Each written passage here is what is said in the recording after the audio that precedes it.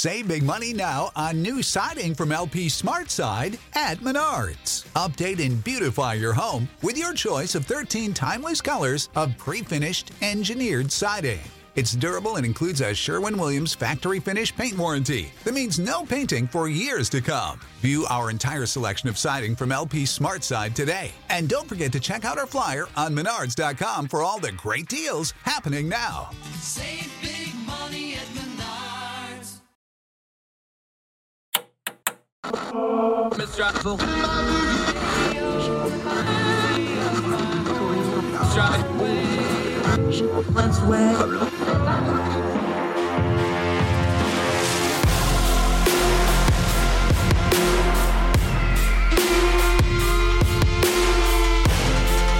your host, Andrew Donaldson. This is Heard Tell. Heard Tell Show. It's Andrew Donaldson. It is a Monday, August the 29th, year of our Lord 2022. First day of school around these parts, wherever you are across the street or around the world. We hope you're well. Hope you had a great weekend. Hope you're ready for another great week of giving us 1 hour a day, every weekday, turning down the noise of the news cycle. Hour a day keeps the caterwauling away. That's what we try to do real hard here, bring you stories that matter. Today on the program, we're going to talk a little bit about ifs and buts, because we're already starting a lot of ifs and buts of what's going to happen in the midterm, and by extension, what might happen in the 2024 election. And as my old chief used to tell me, more than two ifs isn't a plan, it's a prayer. We'll get into that in just a little bit. Also, to end the program, we always do something uplifting. This guy's very uplifting. He's actually climbing a mountain after a brain injury, something I know a little bit about. It's not fun recovering over it. And this guy doing adventure sports like Tough Mudder races, 10Ks, and charity raising to go climb high mountains, more power to him. We'll bring you that great story to end the program. Great guest on the program today. We're going to go overseas. We've talked a lot on this program about Sri Lanka. I think we're talking about it more than just about any program of our kind that I've seen anywhere, because it's an important topic. That country has collapsed. It's a failed state at this point. A lot of crossroads of geopolitics. But what started a lot of this was their agricultural policy, what they call organic farming. And this isn't organic farming like the label you see at the grocery store, where you try to get things that are nice and clean and more natural and less pesticides. I get all that. That's all a fine thing. Over there, though, they started pushing organic farming, and it was pushed by people outside the country, and it devastated the crops, and it almost completely decimated the farming industry. Torben Holbe from over in Germany is going to join us, Young Voices contributor. Great in-depth conversation. He is a biologist by trade. He's going to get into the nitty-gritty of this. What happens when you don't let a country use pesticides? What happens when you don't let a country use modern farming technology to harvest crops? The yield goes way down. And in a country like Sri Lanka, where you've got poverty and a lot of economic developmental issues, people starve quick. It has a body count to it. This isn't theory. This is something that's killing people. Torben Holbe on the program today. We're going to go real in-depth on Sri Lanka that started this, and then the political powers that be like China and others who came in, swept in, and made it even worse. We've been going to talk about Sri Lanka. We're going to talk about it a little bit more today, because it's something you better learn, because it's coming to other parts of the world very, very soon. But first, I want to talk about the midterm elections for just a second. We've got a couple different guests this week. We're going to talk about the midterm elections. We're going to talk about what the Democratic Party has, and this is pretty good branding. They came up with a good one here. They've called it the 5 to flip, the 5 Senate races they think they can win to take back the Senate. Now, one of those is in Ohio. Now, Ohio has trended redder and redder. Donald Trump won it handily both of his elections. Not running away with it, but it is a red state. I don't think we can really call it a swing state anymore. But Tim Ryan, longtime congressman there, is running for the Senate seat there. And he was probably not a favorite to win this race. But there's been a couple things develop. One is the GOP prospects across the board have kind of waned a little bit. But number two is J.D. Vance is his opponent. Now, I'm not just saying this because full bias is on the table. I can't stand J.D. Vance. I hate his stupid book. He's a duplicitous hypocrite, and I can't stand the man personally, professionally, or his political brand in any way, shape, or form. Now that I laid my biases on the table, I can still tell you whether or not he's a good candidate. So this isn't me not liking J.D. Vance telling you this. I have sourced this with multiple people over the last few weeks who know what they are doing. Multiple people have reached out to him from the right to try to help his campaign. It's flagging. They don't know what they're doing, and they are making a hash of it.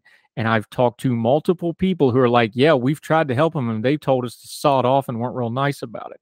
So now Mitch McConnell and his political action committee is steering tens of millions of dollars into Ohio to try to bail out J.D. Vance in a seat that should have been a layup, especially in the current environment.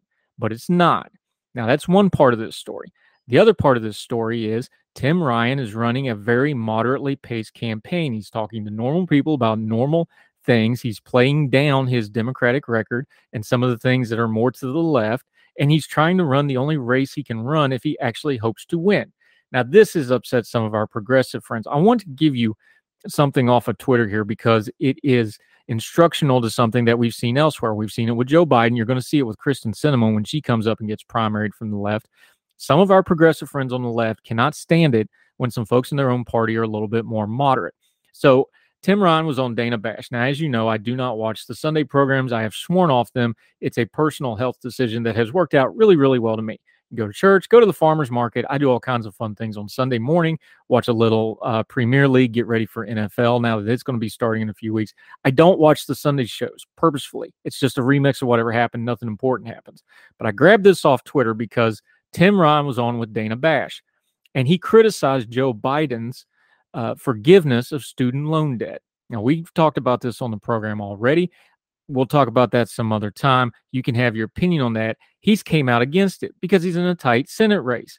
And this is not playing well in Ohio because he's not a dumb man. They've got the polling. They've decided to go against it. So now, if you go in the replies to this, and I'll link to this, over and over again, it's like, I don't know if I can vote for Tim Ryan. He may be another Joe Manchin, or he may be another Kristen Sinema. Can we have some grown folk talk? Please sit down and listen to me for just a second. I'm going to explain politics in America to you real fast. If you do not have Joe Manchin in the Democratic Party, who is the only Democrat that could win a statewide race in the state of West Virginia, you do not have Democratic control of the U.S. Senate right now. Does everybody got that, or do we need to write it down on a graphic? You can hate Joe Manchin all you want to. You can call him whatever names you want to. You can hate his policy. But if you are a Democrat or a progressive, if he is not there and he is not who he is, you do not have the U.S. Senate right now. You do not have any of the accomplishments that Joe Biden has pushed through that Senate in the last 2 years. None of that happens without Joe Manchin winning a race that no other Democrat would have a prayer of even getting close to. You've ran a progressive the last two cycles, one against Joe Manchin himself and the other against the other senator in West Virginia, and that progressive person lost by over 40 points both times. Get over yourself. You either want a majority or you don't. Now, that's not my tribe and it's not my party. Y'all can do what you want. I'm just going to give you some free advice because this is going to come up over and over again in states that are purple, in swing states, in states that are swinging in which ways they go. And you're going to do it as we talked with our friend Eric Garcia on the Heard Tell podcast this weekend. Make sure you go listen to it. We go in depth on this. They're going to do this with Kristen Sinema. If you've got a purple state and you run a hardcore progressive, you're probably going to lose, and you may lose to somebody you really don't want to lose to, especially in a state like Arizona, where the GOP are putting up some frankly unfit for office people. Do you want to win or do you not want to win? Do you want a majority or do you not want a majority? Because this kind of nonsense, this kind of purity test, you're not going to get a majority. Now, the Democrats have a good look with their 5 to flip. That's good branding. And they're right. They're going to have a good chance to get those 5 seats. It's going to depend on a couple of things. And one of it is they need all of their own Democratic base to come out and rally behind these candidates. And if you start doing nonsense like that, my progressive friends, you may shoot yourself in the foot and you might end up with the Republican Party back in charge of the U.S. Senate. So I know it's fun to say things on Twitter, but maybe you should plan ahead more than one cycle. And our Republican friends are very guilty of this as well. You might want to plan ahead a little bit, because you're not going to like where it ends up if you've only got people like you. Because that crowd that's just like you is way too small to do things that matter, like have a majority in the U.S. Senate. Check yourself, listen, pay attention to what's really going on before you start raking people over the coals for not being ideologically pure. You either win or you don't. And that kind of attitude, you won't. More Heard Tell right after this.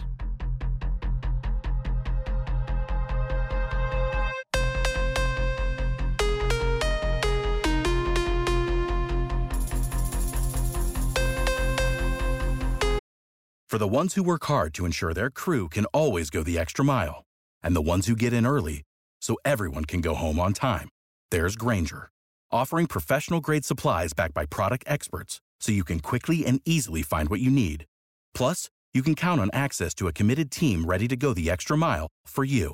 Call, click Grainger.com, or just stop by. Grainger, for the ones who get it done.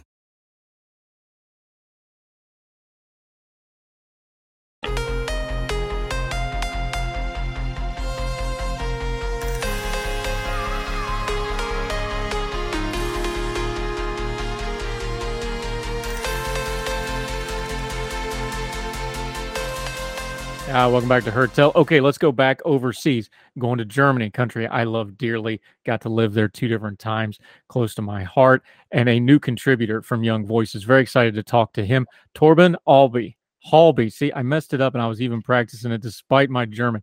My Sprechen Sie Deutsch is not what it should be, my friend, but I'm glad to have you on the program. Thank you so much for joining us. Well, thanks for having me. Thank you, sir. You were writing about Sri Lanka. Before we get into the details for it, because we've been covering it for our audience because it crosses a whole lot of streams with geopolitics, economic things, foreign policy stuff. What got you into looking into Sri Lanka? Because I know while we've been covering it, what got you interested in it that you started digging into it yourself?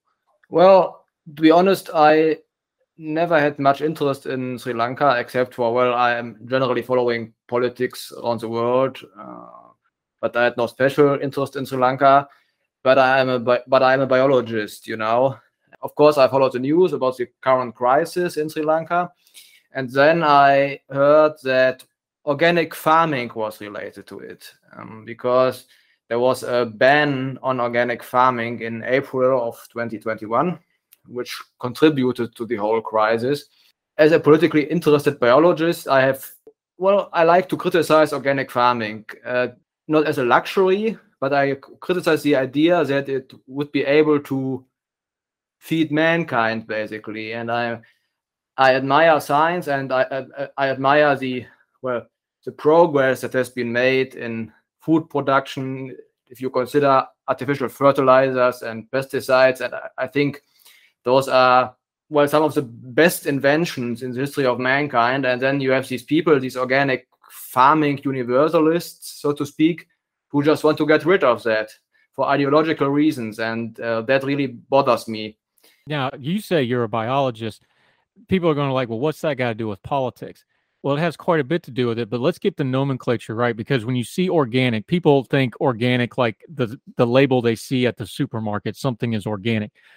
Organic farming in and of itself isn't new, because farmers have always, they raise their livestock, then they use the manure for the livestock to fertilize their field.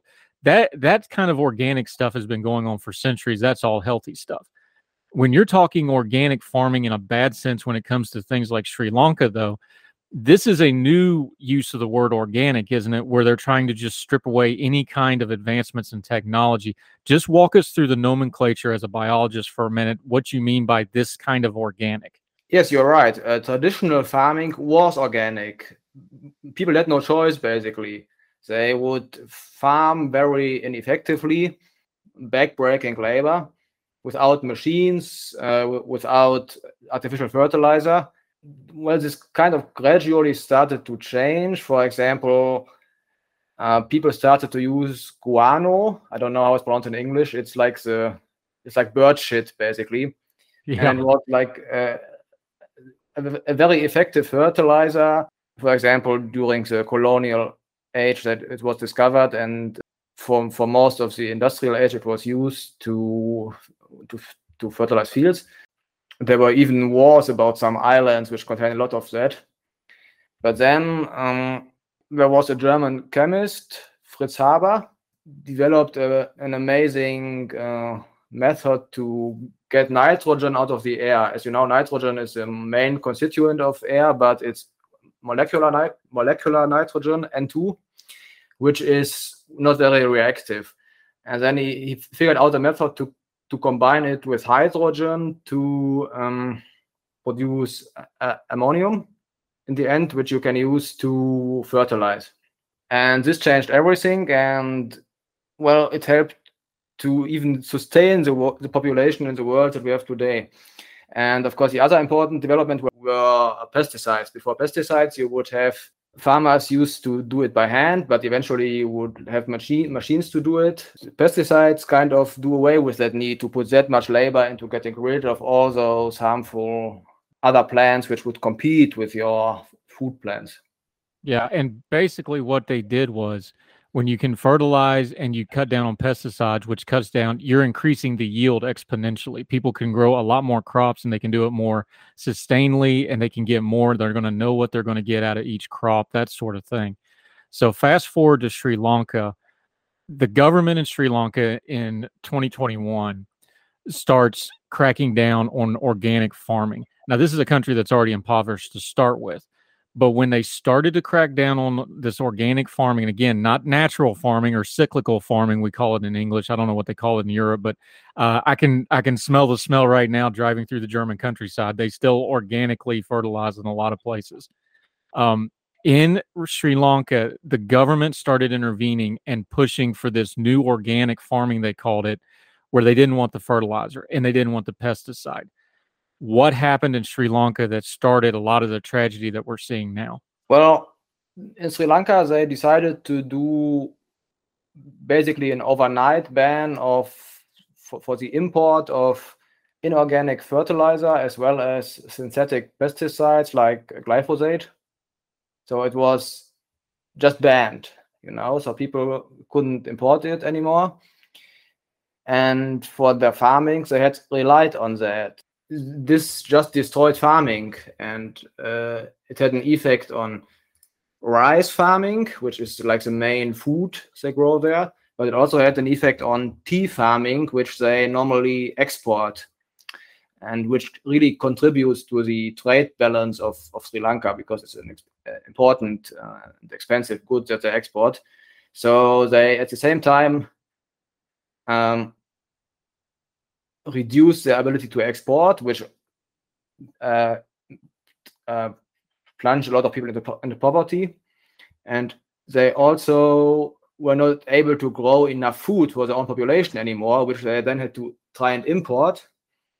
And you have to remember that at that time, they already were in a currency crisis.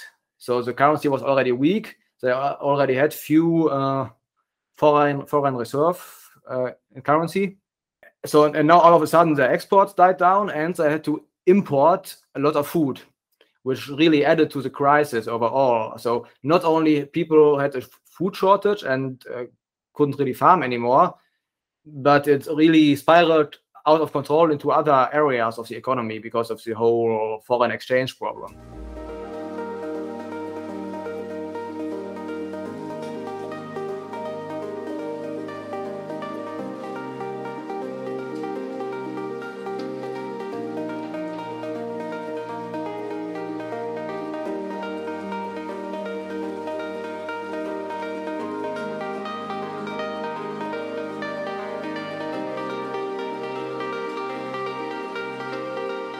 Because Sri Lanka, as we've been covering, they are down to almost no foreign currency reserves. This is an island nation. So when you have to start importing and exporting, that's more fuel, that's more effort.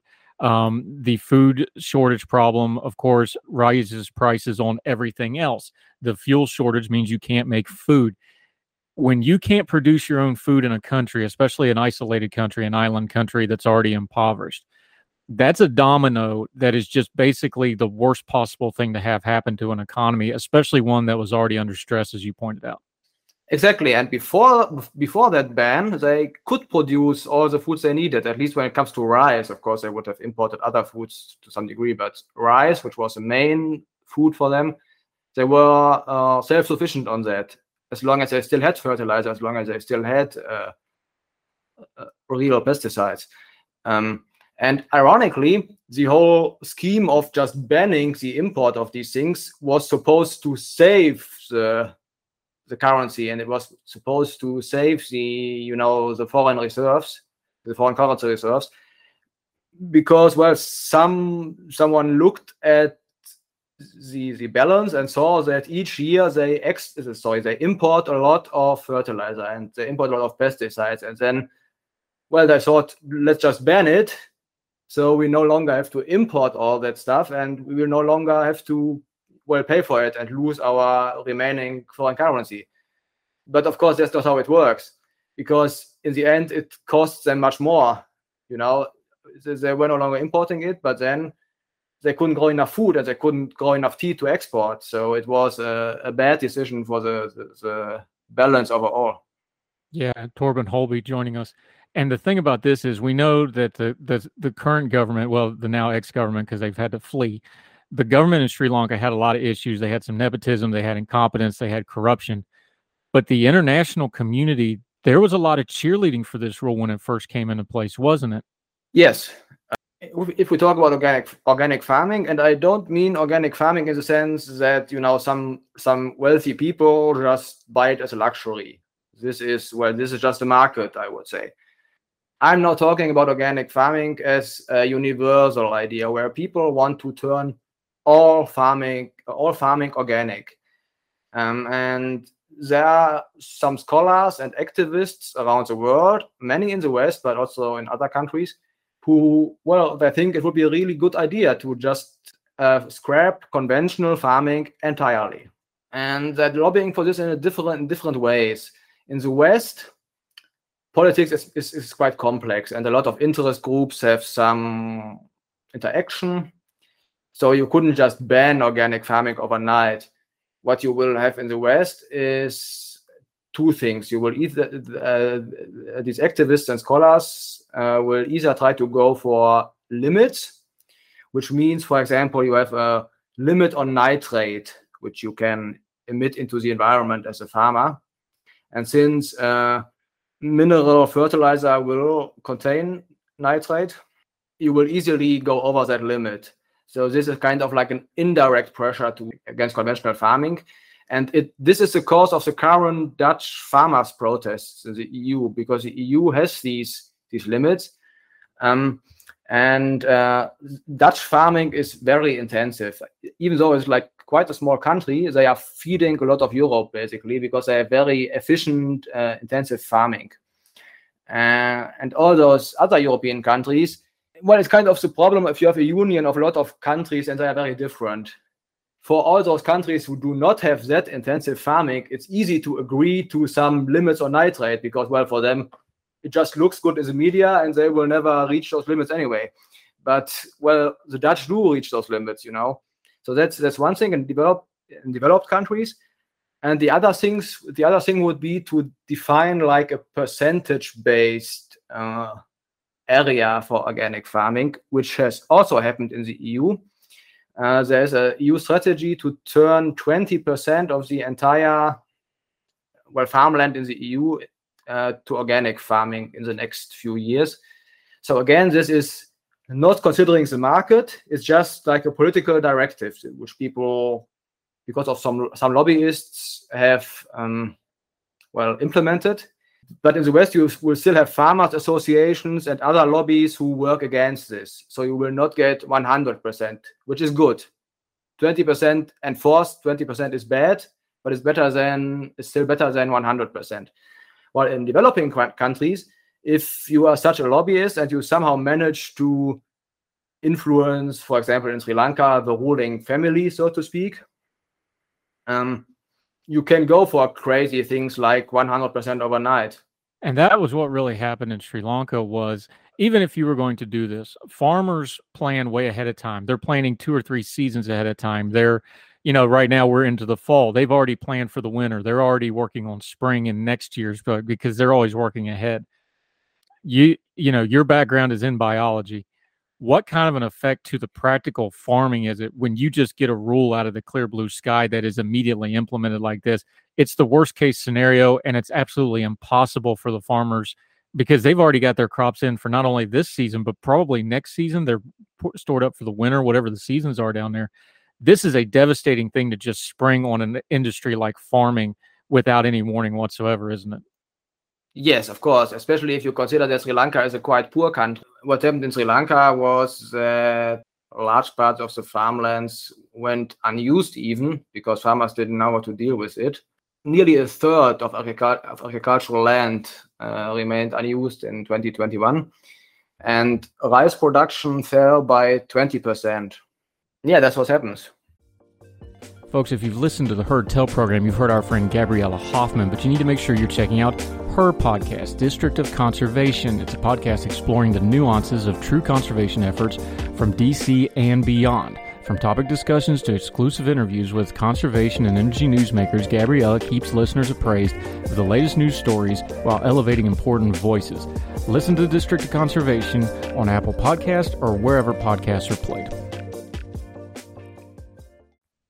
Yeah, I don't think even the Soviets were able to do that fast back in the day. Torben Holben joining us. I'm going to keep working on his name. I'm going to get it right, I promise. He's got another example in the piece from neighboring to Sri Lanka over in India. We're going to talk about that real quick. Continue to talk about the organic mission, kind of where the politics and the practical aren't matching up. Our friend Torben Holbe over in Germany will continue on Herd Tell right after this.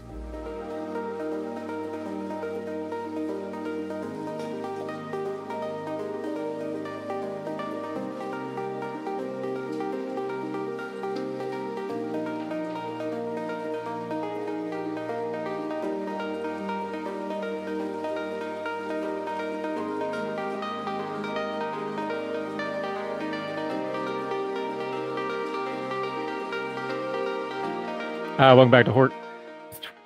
See, I was practicing my German. Now I can't even say the name of my own show in English. But as our friend just pointed out, the language of the world is bad English, so we're all good here. I'm Andrew Donaldson. This is Herd Tell. That's Torben Holbe. That's our good friend from Germany joining us. We're having a little bit of a language problem, but we're going to get through it because he's a very sharp individual. We're talking about Sri Lanka, but you compared next door to Sri Lanka, of course, is India. India is one of the world powers. One of the reasons we have been paying attention to Sri Lanka is because China's involved, India's involved, America holds a bond on a lot of the debt. This is a lot of geopolitics. But you took one of the farming examples from neighboring India. Tell us about that and how it also proves that this organic mission of farming, this new definition of organic farming, this is probably going to fail just about everywhere they try it if they insist on doing this top-down kind of instant change thing instead of letting it, for lack of a better term, organically develop and the technology involved, right? Well, I would say even if you give it time, you will never reach 100% of organic farming. You will probably not even reach the 20% that the European Union is trying to go for, because it's not efficient. You know, the idea that, as I said, a lot of experts and activists were lobbying Sri Lanka for this decision. One example is actually a guy from Washington. His name is Hans Rudolf Herren. Hans Rudolf Herren of Washington-based Millennium Institute was one of these experts, and another was Vandana Shiva from India. So it's not all Western experts, but still quite a lot. They were first lobbying Sri Lanka to go for this change overnight, and when that succeeded, the international community of these activists applauded Sri Lanka for the decision. Of course, it didn't go well. So the reaction was to say, the reaction of this pro-organic farming community was to say, well, it was just too sudden, you know. The farmers didn't have time to adapt, even though, it was some of them who actually advised the government to go for this sudden change, however. So the farmers didn't have time to adapt. And if you go for it more slowly, then it will work out. And you can just slowly but surely turn all farming organic. But you mentioned India, and there is a state in India which is called Sikkim. And in that state, they actually try to go for universal organic farming, but in a slow and controlled way. And it still turned out bad. What happened in Sikkim was, so they began the organic mission, as they called it, in 2003. And then only 13 years later, in 2016, they declared it to be fully organic. And this was a law. So all farmers were strictly forbidden to use synthetic pesticides and chemical fertilizers. It didn't turn out well, even though there had been many years to adapt, because, in the same year, 2016, some researchers declared Sikkim food deficient. They said that organic farming, can only provide 30% of the population's needs. And well, the other 70% of food had to be imported. So they started to import non-organic food from neighboring Indian states, which is a pattern which we will continue to see. For example, the same thing happened in Bhutan, which is another state in the region which also tried to go for 100% organic farming. As soon as you go for that, you will not have enough food. The food price will rise, and if you don't want people to starve, especially in a developing country, you will have to import non-organic food.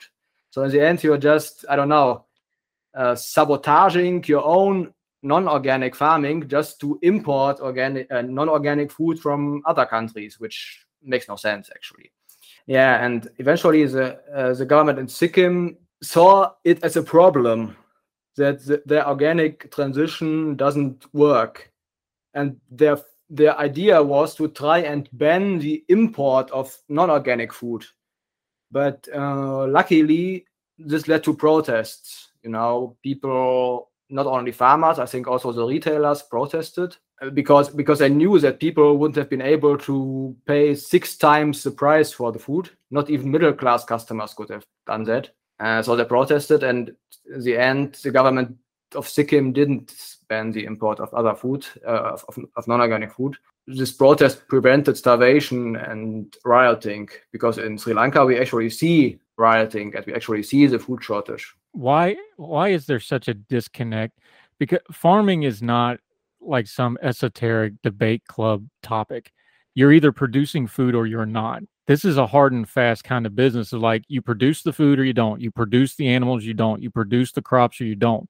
And if you don't produce food, people are going to suffer. And yet there's still folks and activists that just, despite this evidence in front of them, will continue to push this. No matter what, we need to do this right now because of reasons. And they'll say environmental reasons or political reasons or whatever the case may be. I don't understand how you can see human suffering and not go, okay, we need to adjust here. And yet we're seeing it, like you just said, we saw it in India. We're seeing it in Sri Lanka. We're going to see it again and again. Why is there that disconnect between what's happening in reality and the activist, intellectual, political, the folks that sit in places like Brussels that don't put their hands in the dirt?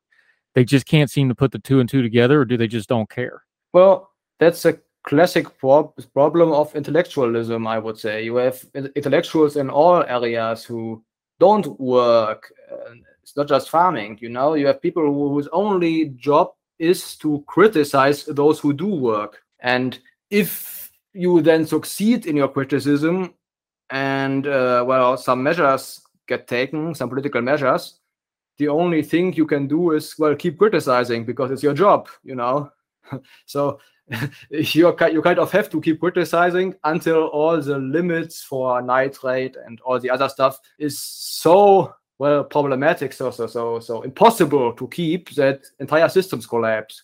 So this class of intellectuals is a huge problem.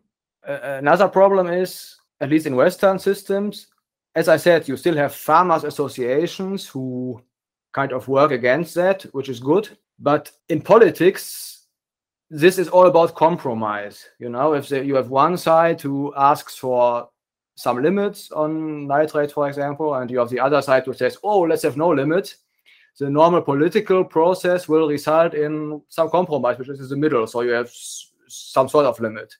And then a few years later, there will be the same discussion again. So the activists will ask for higher limits, and then the farmers will say, no, let's keep the current limits. And then, another compromise, This is a problem with politics that is not about who knows what's best, because that would be the market. In the market, if farmers were just in the market, they would know for what cost they can produce, how much food, and where to sell it, and the customers would know how much they want to pay. But in politics, it's not about that. In politics, it's about, who has a lobby, who has power, and then you work on some sort of compromise between these people. What should we gather, though? Because like you said, the richer countries or richer individuals that want to do organic farming, they're more than capable of going out, buying some farmland and doing this to their heart's content. what should we take away? The fact that European countries and other countries, they seem to converge on a place like Sri Lanka that's already got problems and that are susceptible, and let's just call it what it is. They're kind of being victimized here with this. They're getting guinea pigged on stuff like this. Just on a moral level, I find that to be very wrong, but also on a policy, if you really want to advocate for your thing, why would you try it in somewhere that's probably doomed to fail anyway because of the circumstances? This really feels like they took advantage of Sri Lanka on multiple levels here to me. Does it to you?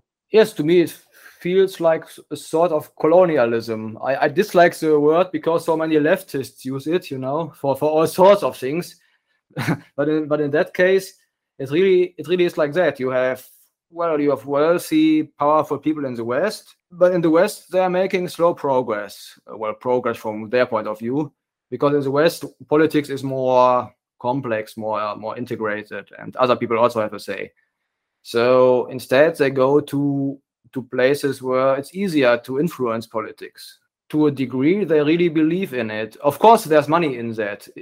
There's money in that too. If you, for example, produce organic fertilizer or something like that, then of course, if you can influence political decisions so that you will sell more of it, you will make money. But that's not all of it. I think they're really just convinced that this would be good for the world, and they make a living from telling people that would be good for the world.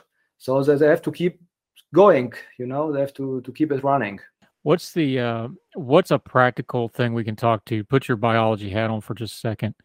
What's something practical here? Because really the problem with this is when you come in with a top-down regulatory thing like this organic farming, what we really need to do if we're worried about feeding people, which should be the first concern with farming, is how to unleash them, not how to entangle them in something that's not going to work.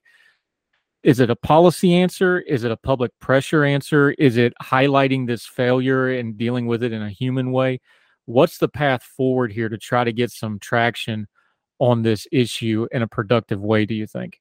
It's a good question. I mean, in the big picture, I think we as somewhat classical liberal people, we are always arguing against all the intellectuals and all those areas. But that's probably too big of a thing to address, and it will take many years, I guess, to go to the bottom of that problem, and it will not help. It will not help with the current debate. So, the science is quite clear. The science is clear. Plants will need nutrients.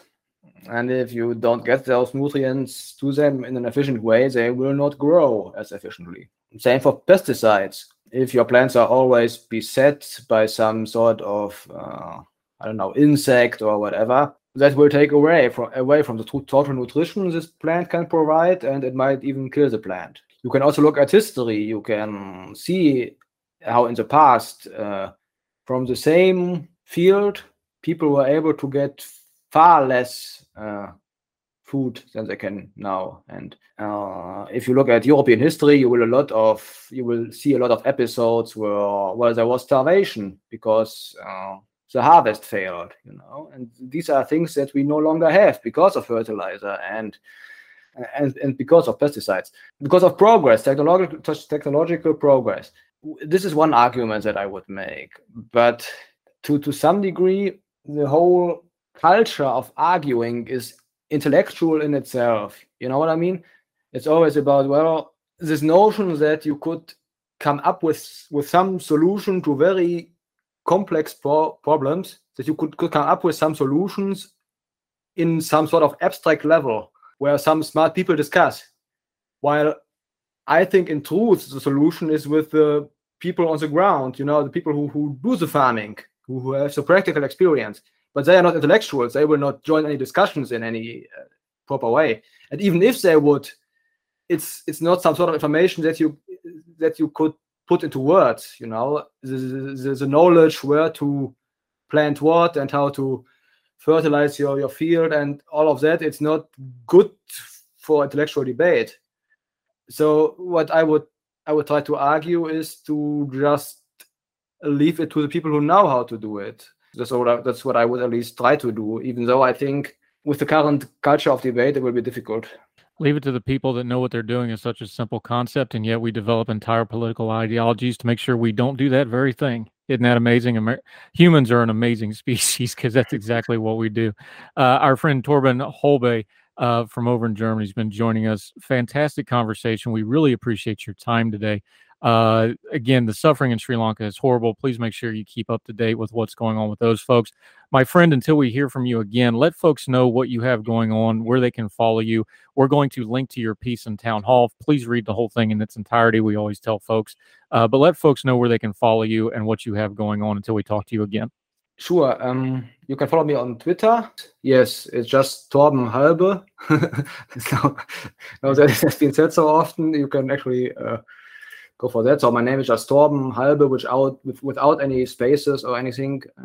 And I recently joined a think tank in Berlin, which is called Ego Institute. We want to go for the individualism. So it's quite new still, but the address is ego/institute.org.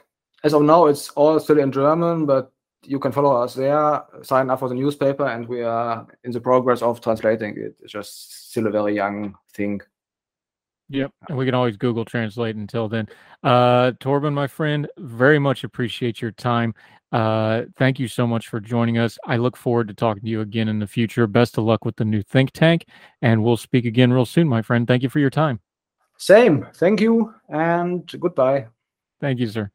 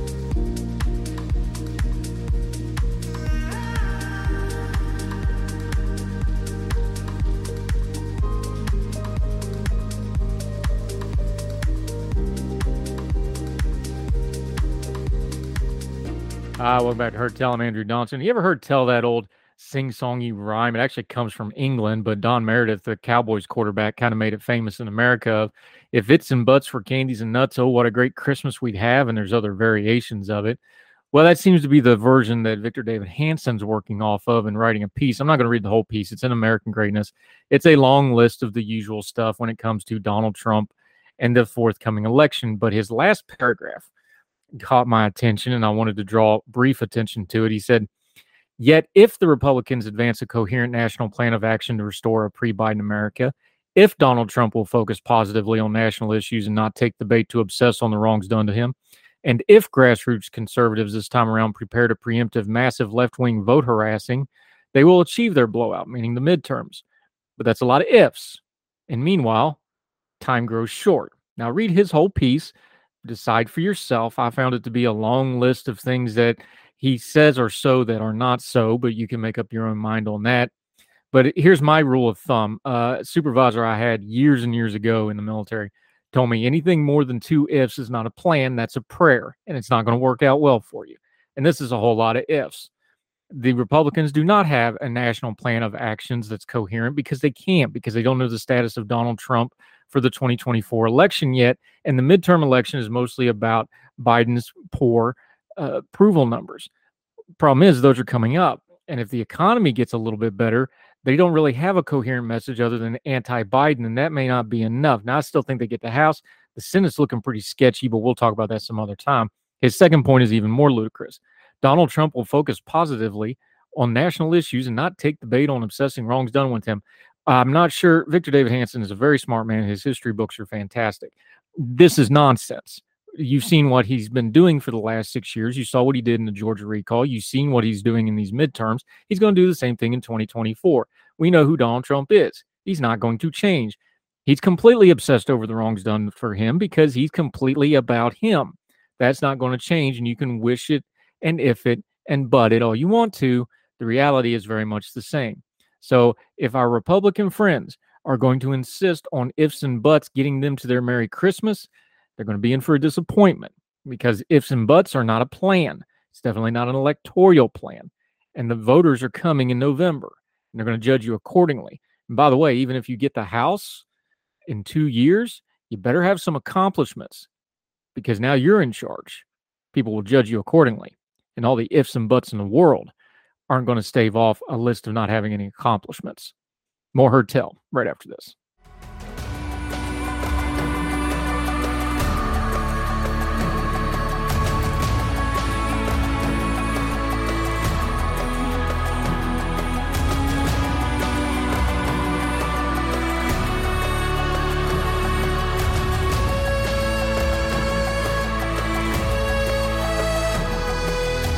Welcome back to Heard Tell. We always try to end on an uplifting note. This one's from overseas. Let's go to Euronews.com.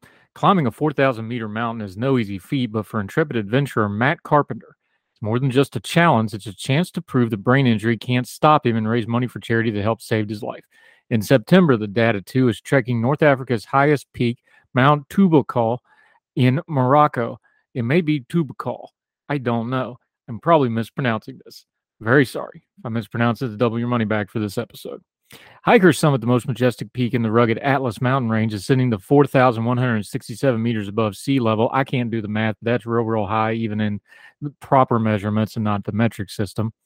Quote, it's easily to show how people on the same journey as mine, that mountain-sized challenges are achievable, Matt said. Matt is fundraising for PAUL, P-A-U-L, that's an acronym for Brain Recovery, a British charity providing support, guidance, and education to people impacted by acquiring brain injury. Alongside the trek, he is also running his first ever half marathon. On top of that, being the overachiever that he is, for every 10 pounds raised, he will take a custard pie to the face. Boy, that's suffering. I like that idea. It feels brilliant to be giving back, he says, but it's been a long run to Mount Toubkal. In 2010, Matt was admitted to the hospital for suffering a concussion, but a routine CT scan delivered an all clear. For 8 years, the Hall local lived a normal, busy life. He regularly fundraised for charity, worked a job at a homeless shelter, and fathered kids. In 2018, he was struck by a sudden seizure after doctors ordered another CT scan. They discovered a tumor. The malignant lump is visible on his 2010 scan, but the doctors missed it. By the time it was discovered, it had grown to the size of a Cadbury cream egg. It knocked him for 6. He'd been there all the time. I thought there's been a thing in my brain getting bigger and bigger, and it was causing problems. So after emergency neurosurgery, Matt sprung back into fundraising. He advised his doctors. He completed a brutal Tough Mudder obstacle race. Those things are brutal. That's well done. And a 10K charity race. In hindsight, he admits he was in denial about his medical prognosis, but the tumor returned. He was forced to accept he needed help. Despite undertaking grueling courses of chemotherapy and radiotherapy, Matt still managed to complete the Yorkshire 3-Peak Challenge and bagged Scafell Pike, England's highest mountain. The relentless hospitalizations battered his mental health, but the chemo seemed to work. So far, it seems like the little sucker is gone, but there's probably traces of it somewhere in my brain. He's always loved traveling. He's done animal work, and he's fundraising to do this Mount Toubkal. I'm going to pronounce that multiple ways until I get it right. It is mostly about raising money for charity, but personally cathartic. This is my time. The idea is to get around and shout, F you brain tumor. He laughs. That'll feel pretty good. More power to him. I hope he does. Somebody who's had to recover from a TBI before, I wish you well. Well done, my friend. If you want to donate to him, it'll be in the show notes. We'll have links to his page. That'll do it for this Monday edition of Heard Tell. Thank you so much for being with us. Got an exciting week of guests lined up. No shortage of news stories that need turned down. You can reach out, though. You got a question, comment, something you want us to cover? We've done whole shows just based on your feedback and things you wanted to talk about at HeardTellShow on gmail.com. If you want to email us, at HeardTellShow on the Twitter, you can DM us or send an open question there. Of course, my Twitter handle, 4footfire, is on the screen, as is our guest. Make sure you're following them. So until we do this again tomorrow, we will be back for more Heard Tell. Make sure you check out the Heard Tell podcast. Eric Garcia's on it again, inside and on the floor of the U.S. Senate. Great stuff. Don't miss it. Wherever you and yours are, we hope you're well. We hope you're well fed. We will talk to you again next time for more Heard Tell. All the music on Heard Tell is provided under a Creative Content license from MonsterCat.com. You know how to book flights and hotels. All you're missing is a tool to plan the travel experiences you'll have once you arrive. That's why you need Viator. Book guided tours, activities, excursions, and more in one place to make your trip truly unforgettable. Viator has over 300,000 travel experiences to choose from. Everything from simple tours to extreme adventures and all the niche, interesting stuff in between. So you can plan something that everyone you're traveling with will enjoy. Real traveler reviews give the inside scoop from people who've already been on the experiences you're considering. So you can plan with confidence. Free cancellation helps you plan for the unexpected. And 24/7 customer support means you can travel worry-free. Download the Viator app now and use code Viator10 for 10% off your first booking in the app. Find travel experiences for you. Do more with Viator. For the ones who work hard to ensure their crew can always go the extra mile, and the ones who get in early so everyone can go home on time, there's Grainger, offering professional-grade supplies backed by product experts so you can quickly and easily find what you need. Plus, you can count on access to a committed team ready to go the extra mile for you. Call, click Grainger.com, or just stop by. Grainger, for the ones who get it done.